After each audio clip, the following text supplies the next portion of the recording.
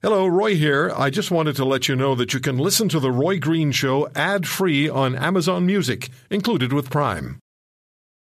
This episode is brought to you by JLL. Get an insider view into the world of commercial real estate with JLL's podcast, Trends and Insights, the Future of Commercial Real Estate. Whether you're curious about making cities more sustainable, the evolution of office space, or AI opportunities, this podcast will help keep you a step ahead. Tune in for candid conversations with business leaders about the biggest trends impacting how we live, work, and play. Subscribe to Trends and Insights now at jll.com/podcast.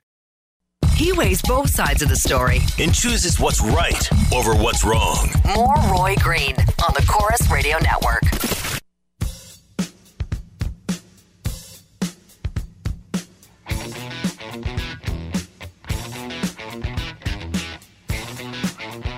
First, they want to know that relief, and by that they mean substantial relief, is on its way. Secondly, they want to know that that relief is going to go to everyone. And third, that the relief will be lasting because it's built on a real change. In other words, that bills won't jump back up in a couple of months or even in a couple of years.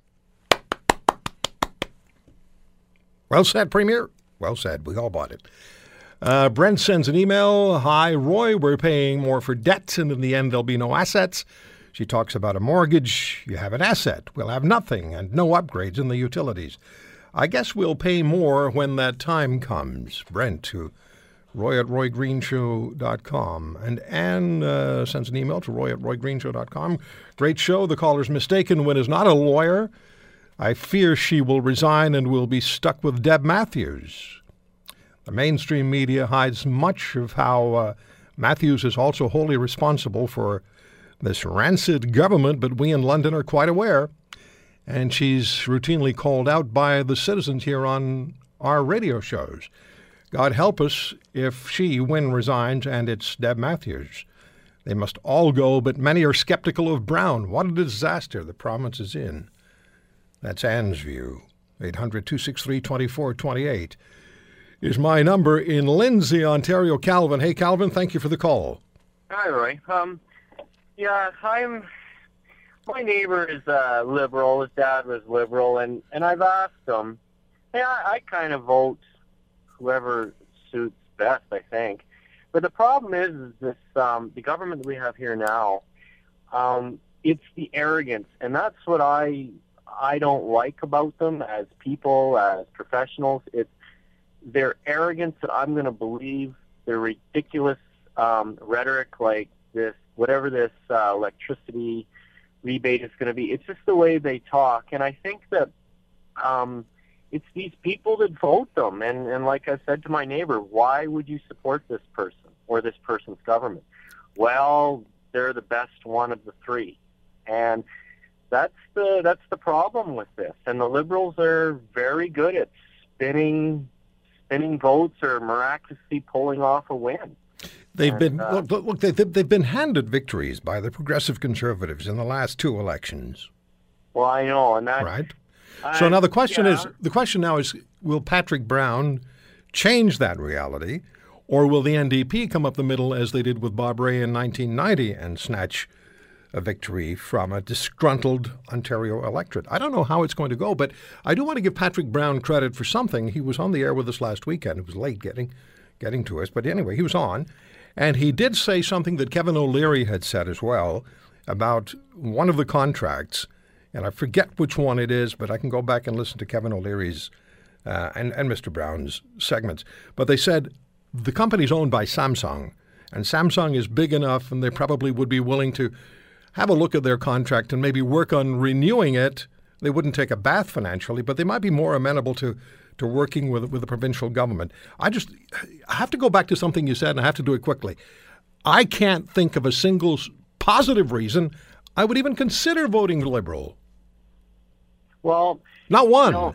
I agree with what you say. If Kevin O'Leary can get in and make some forward motion, I think then the PCs in this province might, become more popular. But right now, I listen to the radio a lot. I listen to the news a lot, and I don't hear what the PCs are really going to do or the NDP. It's all this liberal, and it's almost like conspiracy. They're able to cover everything up, no matter what, and that's the problem. It's like, all right, Calvin, in Lindsay, Ontario, sees a conspiracy. Craig is in Toronto. Craig, do you see a conspiracy of kind?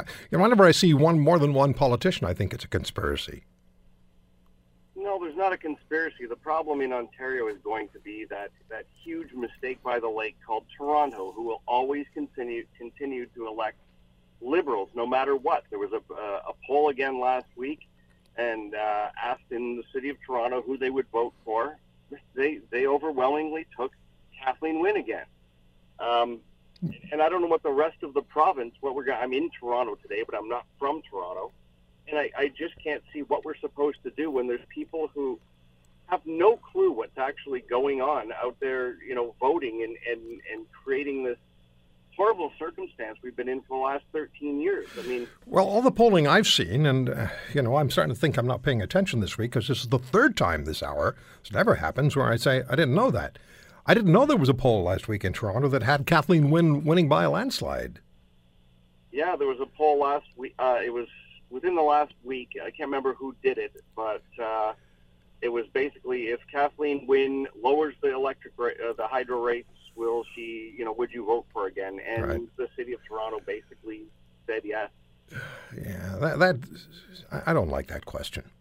One of the things that people need to do in this province and realize, we're getting handed a lot of lies. People are saying, she's on the radio saying that the reason for this, the hydro rates was because of infrastructure left to go by. And that's part of the problem, but it's not all of the problem. Part of that Craig, I have 15 seconds. You know who caused the problem? It was the Wynne government and before them, the McGuinty government. They're the ones who created the problem that we're stuck with now, and they're trying in any way possible they can think of to get themselves reelected, and this is the first shot. If this doesn't work, according to polling, I bet you they've got Plan B and Plan C ready to be unveiled, my friend. Thank you very much for your call.